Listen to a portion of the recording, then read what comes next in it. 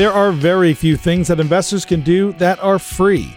But what about a podcast that delivers educational content on investing, saving strategies, financial planning, topical items of interest, and maybe even the odd wacky topic? Welcome to Free Lunch. Hosted by Greg Kreminsky and Colin Andrews of the CM Group at CIBC Wood Gundy, Free Lunch will bring listeners the firm's vast knowledge and experience in dealing with uncertainty to help clients achieve their vision through a deep understanding of what is important to them that requires planning, money, and time. Learn more and subscribe today at markets-work.com. Welcome back to the Free Lunch Podcast with Greg Kreminsky and Colin Andrews. And Greg, this is the final week of our Health and Wealth miniseries. Yeah, it's been a lot of fun this last few weeks. It has. The miniseries we designed is a lead up to our webinar on health and wealth that we're hosting on June 24th. And just as a reminder to those listeners, we'll have Dr. Kevin Fonseca back with us, a clinical virologist with Alberta Health Services. And he's going to give us an update on all things COVID. And we're going to get sick and tired of talking about COVID pretty soon, aren't we, Greg?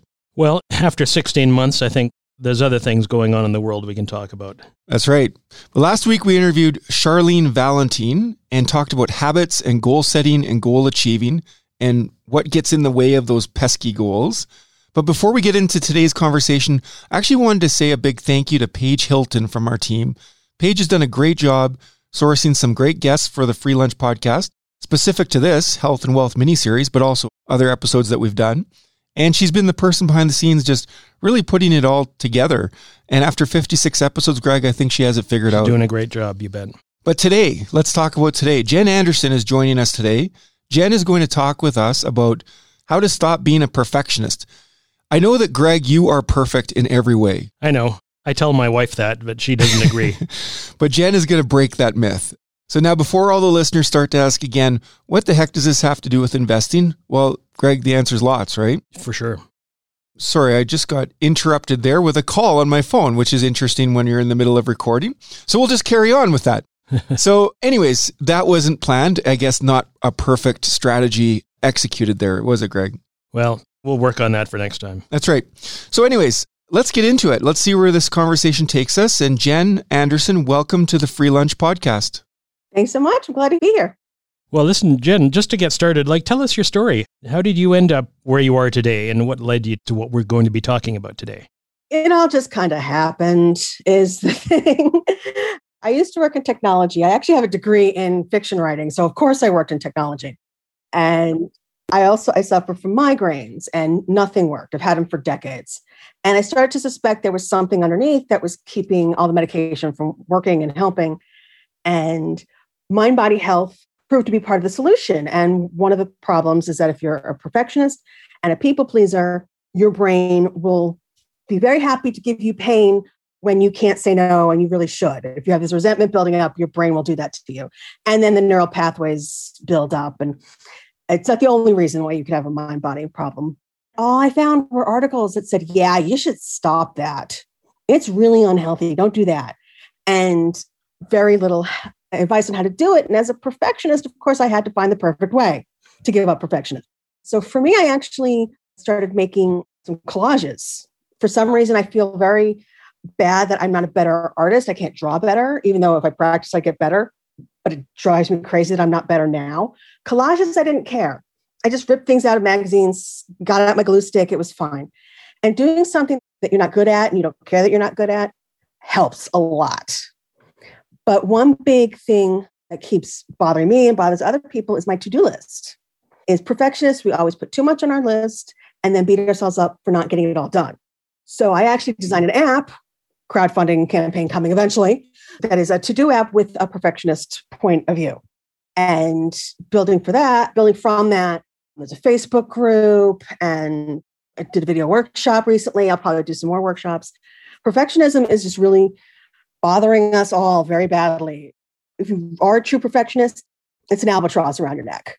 Well, let's talk about that a little bit. So I think you touched on it a little bit already, but what exactly is perfectionism and what is wrong with it? What can we do about it? Perfectionism is trying to reach impossible standards, is the thing. There's a big difference between perfectionism and aspiring for excellence, because there is no such thing as good enough.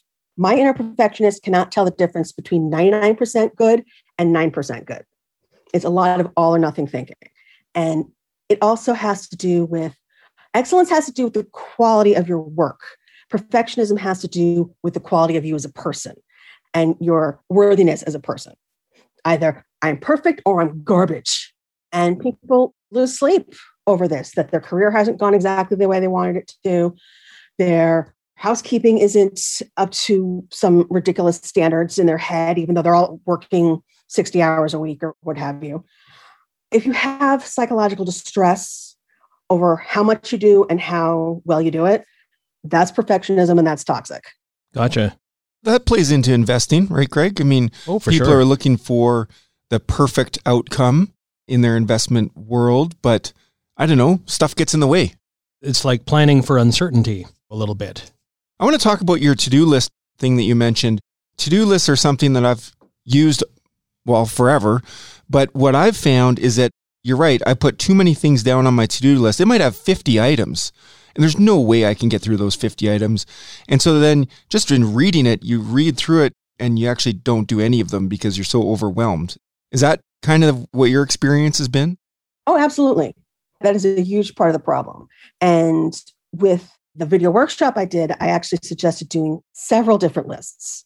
You've got your big picture list of everything that you want to get to at some point, and then your little picture list, all the things that you do every day and don't even think about it. Making dinner, stopping by at the store, all these things that take up time, that when you make your daily to-do list, you look at it and think, oh, I got some free time. No, it's all on the little picture list. You have to consider all those things as well. And there's not only too much on our list, there's also not enough in some ways. Should people's to-do lists be longer? Should they be more inclusive of the little things? How do you create a to-do list that you can feel good about at the end of the day or the week or whatever is your schedule? I would recommend looking at your little picture list and either refer to that while you're making your daily list and keeping it as short as is actually reasonable, or actually put some of the little picture list items on your daily list. Write it down, scan it in, print it out, and have every day I need to do these tasks. I have to do this thing for this client, and I have to do 1, 2, and 3, and these make lunch and dinner prep or whatever. And if it's on the list, then I can see, okay, I can work around that. Some people will argue, keep your list short, put 3 things on it maximum. But that inner perfectionist nags going, oh, no, that's not enough. Even if I do everything on that list now, I still feel like I wasn't trying enough. I think it's a matter of adjusting, holding on to your list for a couple of weeks and figuring out what you did and what you didn't do and exactly where your reach is exceeding your grasp. Who is subject to trying to be a perfectionist? Like, do you find it in one area? Is it more men than women or vice versa? Is it business people, or who's most at risk? Gifted students. If you did well in school, then even in school and going throughout your life, you are holding yourself up to some ridiculous standards. Even if you weren't that competitive in school, you're still used to being top of the class. The valedictorian at my high school never had to put in any effort. Once he got to college and actually had to put in an effort, he turned into a slacker because he just, oh no, I can't be top of the class. So I can't be 10th in a class of 200. Oh no. So that is definitely a problem. It does tend in general to be more towards women as well, just because there's always someone to tell us that we're doing something wrong and they never agree with each other. Parenting, among other things. Men get to be shielded from that a little bit. Interesting. A lot of what we've talked about in our Health and Wealth series has been sort of how stress and anxiety can affect your health. And certainly we run into stress and anxiety all the time in the investing world where people can create a lot of stress for themselves. What are the health aspects or health effects of being a perfectionist? Pretty much anything that stress causes. It could be migraines, like it could be IBS, it could be cardiac and heart issues or blood pressure problems. It's all this pressure on yourself. It's like being in an abusive relationship with yourself. Oh. From what I hear from a lot of people who have escaped abusive relationships, it's, yes, I could never please them. I could never be good enough no matter what I did. And if we went shopping together and I picked the right thing, they would still take it out of the cart and bitch at me for not buying the cheaper thing instead. It's a sucker's bet, perfectionism, just like trying to please an abuser. And it is like having a bully following you around in your brain. I'd go into my kitchen every single time and think it's not clean enough. And I used to have my mom and my aunt's voices in my head nagging me about it. And even they, if they were actually there, would not be that way about it. No, they'd wait till you left the room. Then they'd be judgy. It's kind of fascinating, actually, because of last week's guest, we were talking about telling stories. We create stories in our own mind. We make up stories. And those stories, kind of what we do to ourselves, is quite remarkable if you make up stories about yourself. And here it's the same thing. It's making up a story about your ability to get things done or to achieve that standard of excellence that you think you need to achieve. And it's quite remarkable. But as you say, in the end, it all comes down to what it does to your physical well-being. Fascinating. It also affects your productivity, is the thing. Perfectionists think we're not doing enough, but then we spend time and energy beating ourselves up, and we're afraid to start anything unless we have the perfect experience. I have to read these 3 books before I can start writing a novel for fun. I have to learn everything I can about this one company before I buy into their mutual fund, instead of making just a reasonable amount of research. And people are afraid to make a change. They're afraid to show their work to other people. They're afraid to launch their business because they're afraid of failure and of success, but what it's not perfect. And so it just holds us back in every part of our life. And there's a writing coach named Linda Formicelli who said that most people can't tell the difference between your A+ work and your B+ work.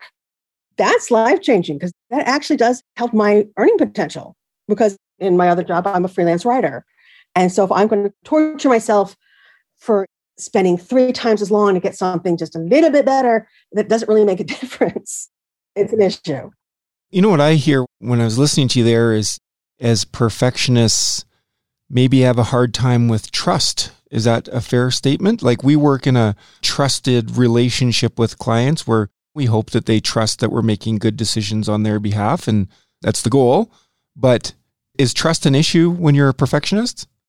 I would think so, especially with someone you're doing business with, because you can go on instinct and then think, oh no, but that one time that I trusted someone on instinct and I really got a good impression out of them, it didn't work out. So therefore I have no reason to trust my instinct this time. So it is difficult. There's this hesitation. There's, okay, this financial advisor, are they good? He seems to know what he's talking about. She seems helpful, but it's difficult. You need the perfect person to help you. Wait. The perfectionist needs the perfect person. How is that accomplished? It isn't.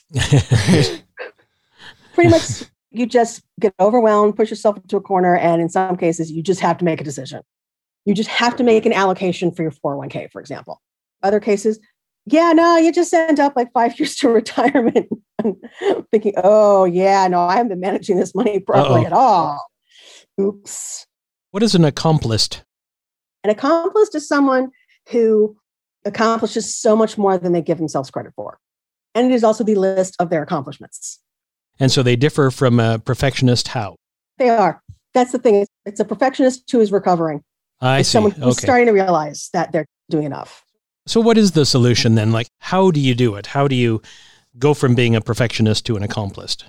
There are a few different ways. Everyone's brain works differently and everyone has a different cause. Perfectionism is an excellent defense mechanism. So it may require some therapy to figure out what's causing this fear and this anxiety that perfectionism is helping you with. In other cases, it could just be a habit and just typical fear of rejection, fear of failure. So one thing I suggest is find something that you're no good at and you don't care. Okay. And of course, everyone's mind goes straight to, I have to clean my kitchen better. Whatever bothers me the most, I have to get good at. No. Start at something stupid, like making collages. For me, it was just, whatever. For other people, that would be too much pressure for them. It varies. Do something that you know you're going to be bad at. I went to a Handel's Messiah sing-along a couple of years ago in the before times. And I was in the chorus in college. I sang Handel's Messiah. And that was the most humbling experience of my life. I did not remember some of it. I could not hit all those notes anymore. And it was because I went in there knowing that I was not going to be perfect. It was a delightful experience. It could have been murder, could have been absolutely miserable. Another way that I suggest is you take that voice in your head and you change the voice. You make it sound like someone who you don't like, who doesn't like you, and you don't care. Instead of your mom, your aunt, yourself. We value our own opinions, but someone whose opinion I don't value, if they're the one nagging me, it's a lot easier for me to mentally yell at them and tell them to go away. So that is helpful. Another exercise I've discovered is the reversed bucket list, where you make a list of things that you have accomplished in your life. Because so often we look at, this is what I wanted to do. This is what I still want to do. And I haven't done it yet. But if you make a list of what you've actually done over your life, I've traveled here, I've done this. It's amazing when you realize these are all these things that I dreamed of doing at one point, that other people at my age and stage of life would still wish that they were doing that. So it's kind of gratitude. It's kind of more than that. It's realizing that you should be patting yourself on the back. Striving for more is great, but just stepping back and realizing that you've done that. And I think with the to-do lists and the task management, I think it's something that we keep with us all day long. So changing your approach to that can be very helpful because it just reinforces. I had a life coach, Jen, a while back, and we talked about to-do lists, and her recommendation was to have a done list.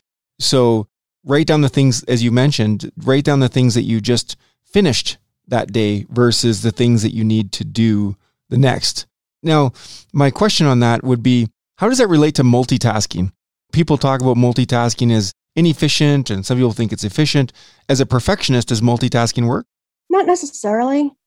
It depends. I feel that if I'm watching a video or a Facebook Live from an expert, I should actually be paying attention to it.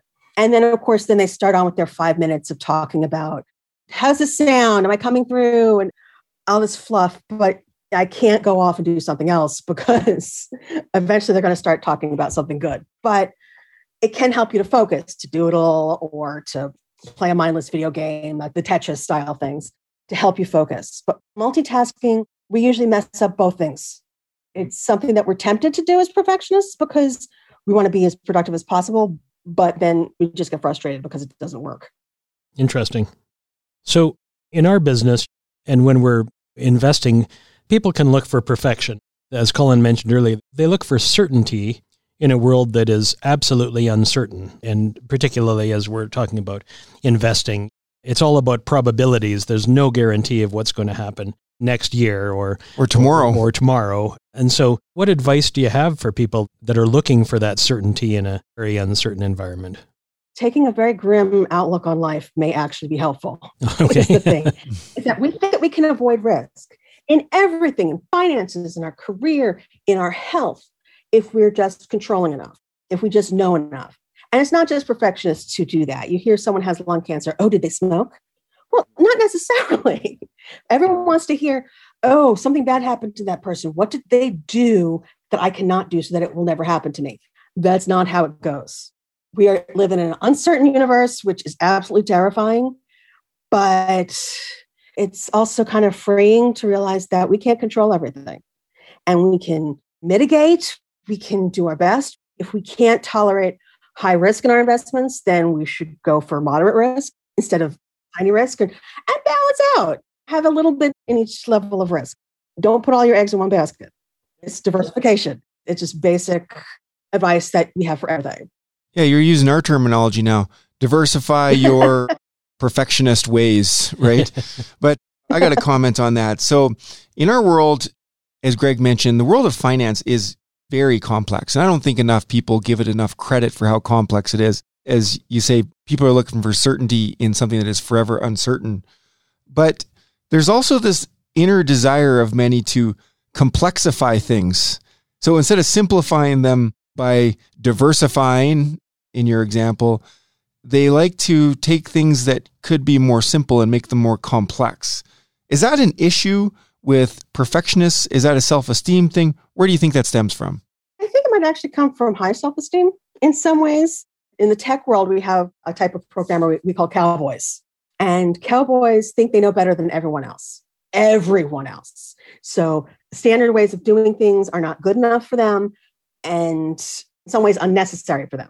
So they'll set up things in ways that you can't understand it and makes things more difficult than they need to be. And it's because they think they know better than the experts. And they have a certain amount of expertise, but they're exhausting because they're usually wrong. And there are reasons why there are standards. So I do think it's actually comes from a certain arrogance and ego. You don't want to be the sheep. I don't want to follow the advice of the experts. Well, yeah, but you guys know so much more about it than I do. It's your job. you're an expert at that. We don't all have to be experts at everything. You had mentioned you're working on an app. Tell us about the app you're working on. I used to do functional designer software. So of course, that is how I decide to solve any problem. There's going to be a crowdfunding campaign. Essentially, it's a to-do app that does not make you feel bad for not doing things. Every other app will, if you don't finish a task, they'll show it in red and change the status to overdue. But it was probably something you weren't going to get to in the first place if you're a perfectionist. Perfectionists need to forget some things, whereas all these apps are meant to make sure you don't forget them. So there's no overdue status, nothing is in red. And I've introduced a couple of statuses that can actually make things a little bit easier for perfectionists. Skipped is one of them. Sometimes you just can't catch everything, and that's perfectly normal. And we need to normalize that to ourselves. And delegated, we tend to forget that we can delegate things, and or when we consider it, we think, oh no, only I can do it perfectly, therefore I can't. And postponed in an app, you don't really need that. You just change the date. It's delegated and skipped are a very big deal. If there's some tasks that maybe you want to do every day and you can't get to it every day, but you want it on your list every day, and then you can mark it skipped and not beat yourself up over not getting to it, because skipping things is fine. But perfectionists don't realize that. And somewhere along there, I guess there must be whether an internal or an external way of prioritizing the to-do list. So you're skipping things that actually aren't going to cause a major problem. Like there must be some discretion as to, okay, well, this can be skipped effectively, and this I better not skip because bad repercussions might happen. So I guess absolutely you have to be able to do some prioritization within that as well. Yes. Right on. Hey, so we never even mentioned that, I don't think we did, that Jen, you're joining us from Burbank, California. We were talking about it before we started recording. Where can listeners find you if they're interested in your services? They can go to the website accomplished.app. It's the word accomplished with a T instead of an H. They can look for us on Facebook, Instagram, and Twitter as Team Accomplished. And there is a Facebook group called Team Accomplished. And links to all that are on accomplished.app. And do you not let people join your group if they're not self-declared perfectionists? Why would they want to? If you want in, great. If you think you're there to get advice to deal with other people who are perfectionists, fine, great. If that shows to you that you are also a perfectionist, good. I'm not going to grab you and say, no, you have a problem. But we're there looking for people to encourage each other. We don't want someone saying, oh, no, perfectionism is good. No. We're talking about different things, though. Yes, this is like a support group in essence. Absolutely. We need this support because society tells us we're not good enough in certain aspects. We're telling ourselves that. And I trust my opinion more than I trust other people's. But if 10 other people are telling me something that I'm wrong to beat myself up, I'll give that some weight. I'll consider that. Any last few questions for Jen, Greg? No, I think you've sort of covered it, and you've raised some great points. And again, as I say, I think I loved your discussing how you're bullying yourself. It's because it is. People do that all the time, whether it's in their expectations for themselves or the stories they create about themselves. It's remarkable how you see that through so many different areas of living. So that's great. I appreciate your bringing that to us. Yeah, but Greg, you often have a saying that you've shared with me over the years, like, gosh darn it, you're good enough and people like you, or something like that. I stole that from Saturday Night Live, I'm afraid. But how does it go again? I'm good enough, I'm smart enough, and gosh darn it, people like me. Yeah. There you go. Let's move on to the speed round. So again, Jen, this is just for fun, this section. You did all the hard work, and this is just the dessert to our discussion today. So you want to kick us off, Greg? Sure. What do you do for fun when you're not working or putting pressure on yourself to get things done? Working in my art journal, making bad art. Okay. Making bad art, but not judging yourself for it. It's supposed to be bad. And then I could worry that it's not bad enough. But And what about, are there any books you're reading right now? yeah, I am reading Unlearn Your Pain by Howard Schubiner, which is one of the great books in Mind, Body, Health. It's a fantastic book. I am also listening to the audiobook of Villette by Charlotte Bronte, and it is her most annoying book. That's stuff going. And I'm also reading Anne Caffrey's the first of her Dragon Riders of Pern books. Interesting. One of the classics. Yeah. Quite a diverse grouping there. What about any shows you and your husband are watching, or you watch, or anything you binge? Let's see. Last night we watched DC's Legends of Tomorrow, which we refer to as the Bonkers Show because it's a superhero show, but it is just bonkers. We just love it. It just really leans into the weirdness. There's also a show on Apple TV called Mythic Quest. Oh, yeah. Oh, Which is about, they're fantastic. I actually used to work at a gaming company. Oh. So, it's very interesting with that. And of course, the Muppets just hit the Disney Channel. So we've been watching an episode every day or so, working our way through that. And our classic rewatches, we're doing Designing Women. wow. Designing Women. That's a show I haven't heard of in a long time. Yeah. Especially during the lockdown, we have been watching like one episode of a classic every day. And we did the Mary Tyler Moore Show, which is so much more sexist than I remember. And then we did Golden Girls, which they're so much meaner to each other. Yeah. And of course, they have no interest in continuity because there was no DVRs then. And with Designing Women, they don't care about act breaks. You don't notice that watching one episode a week, but they'll just, in the end of a scene, it's like, okay, cut to commercial. It's like so weird. It's like, okay, it's jarring now that, when you're watching them all at once. What about Newhart? Is that on the list? It may be. My husband has been lobbying for that. Okay, well, other than the Free Lunch podcast, the most famous podcast released every Wednesday on all of the podcast providers, the one that you're on right now, any other podcasts that you listen to? Welcome to Night Vale, which is a fictional podcast. It is supposedly the community radio station of a town in the desert where time doesn't work right. It's just a very weird, wonderful place. They've been doing it for years, and I actually did go back to the first one and work my way through that one. Cool. That sounds really interesting. Can you tell me the name of that again? I'm going to make a note here. Nightville? Welcome to Nightville? Welcome to Night Vale. Night Vale. All right. Okay, we got a Canadian-specific question for you. Greg, you want this one? Sure.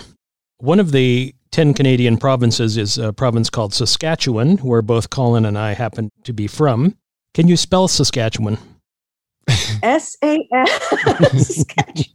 All right. S-A-S-K-A-W-A. Oh, you were close. You're So close. It's very flat. There's no mountains. It is very True. flat. I know that. And you made it to 5 letters, which puts you in the leaderboard for all of the U.S. guests we've had on the show. So congratulations on that. Yeah, top decile for sure. The joke about Saskatchewan is that if your dog runs away, you can watch it run for 4 days or something like that. I can't remember exactly how that goes. But One show we binged with Corner Gas, and that is the theme song. oh, yeah. That's right. All right. Any last ones, Greg? No, I think we've covered it all. And thanks for being such a good sport, Jen, as well, on our speed round there. Yeah, that was awesome. Thanks, Jen. Thank you. It's been a lot of fun. And hey, getting it wrong, I'm an example to other people who need to be inspired to be wrong. Exactly right. Well, listen, we really appreciate you sharing your thoughts and insights, and we'll make sure that people can be directed to your website and to your new app when that hits the shelf. So that was accomplist.app, A-P-P, Yes. for anybody looking for you on the World Wide Web. All right, well, I guess that about wraps up. Thanks for joining us today. Remember to give us a rating on your podcast provider, and remember to join us tomorrow, June 24th, for our webinar on health and wealth. until next time. All right, till next time. Thank you for listening to the Free Lunch Podcast hosted by the CM Group at CIBC Wood Gundy. To subscribe to this podcast to get more realistic insight on investing or to connect with one of our talented partners, please head on over to markets-work.com. We'll see you next time on the Free Lunch Podcast. The CIBC logo and CIBC Private Wealth Management are registered trademarks of CIBC. If you are currently a CIBC Wood Gundy client, please contact your investment advisor. CIBC Private Wealth Management consists of services provided by CIBC and certain of its subsidiaries, including CIBC Wood Gundy, a division of CIBC World Markets, Inc. CIBC Private Wealth Management is a registered trademark of CIBC used under license. Wood Gundy is a registered trademark of CIBC World Markets, Inc. Colin Andrews and Greg Kreminsky are investment advisors with CIBC Wood Gundy. This information, including any opinion, is based on various sources believed to be reliable, but its accuracy cannot be guaranteed and is subject to change. CIBC and CIBC World Markets, Inc., their affiliates, directors, officers, and employees may buy, sell, or hold a position in securities of a company mentioned herein, its affiliates or subsidiaries, and may also perform financial advisory services, investment banking, or other services for, or have lending or other credit relationships with the same. CIBC World Markets, Inc. and its representatives will receive sales commissions and or a spread between bid and ask prices if you purchase, sell, or hold the securities referred to above. CIBC World Markets, Inc. 2021.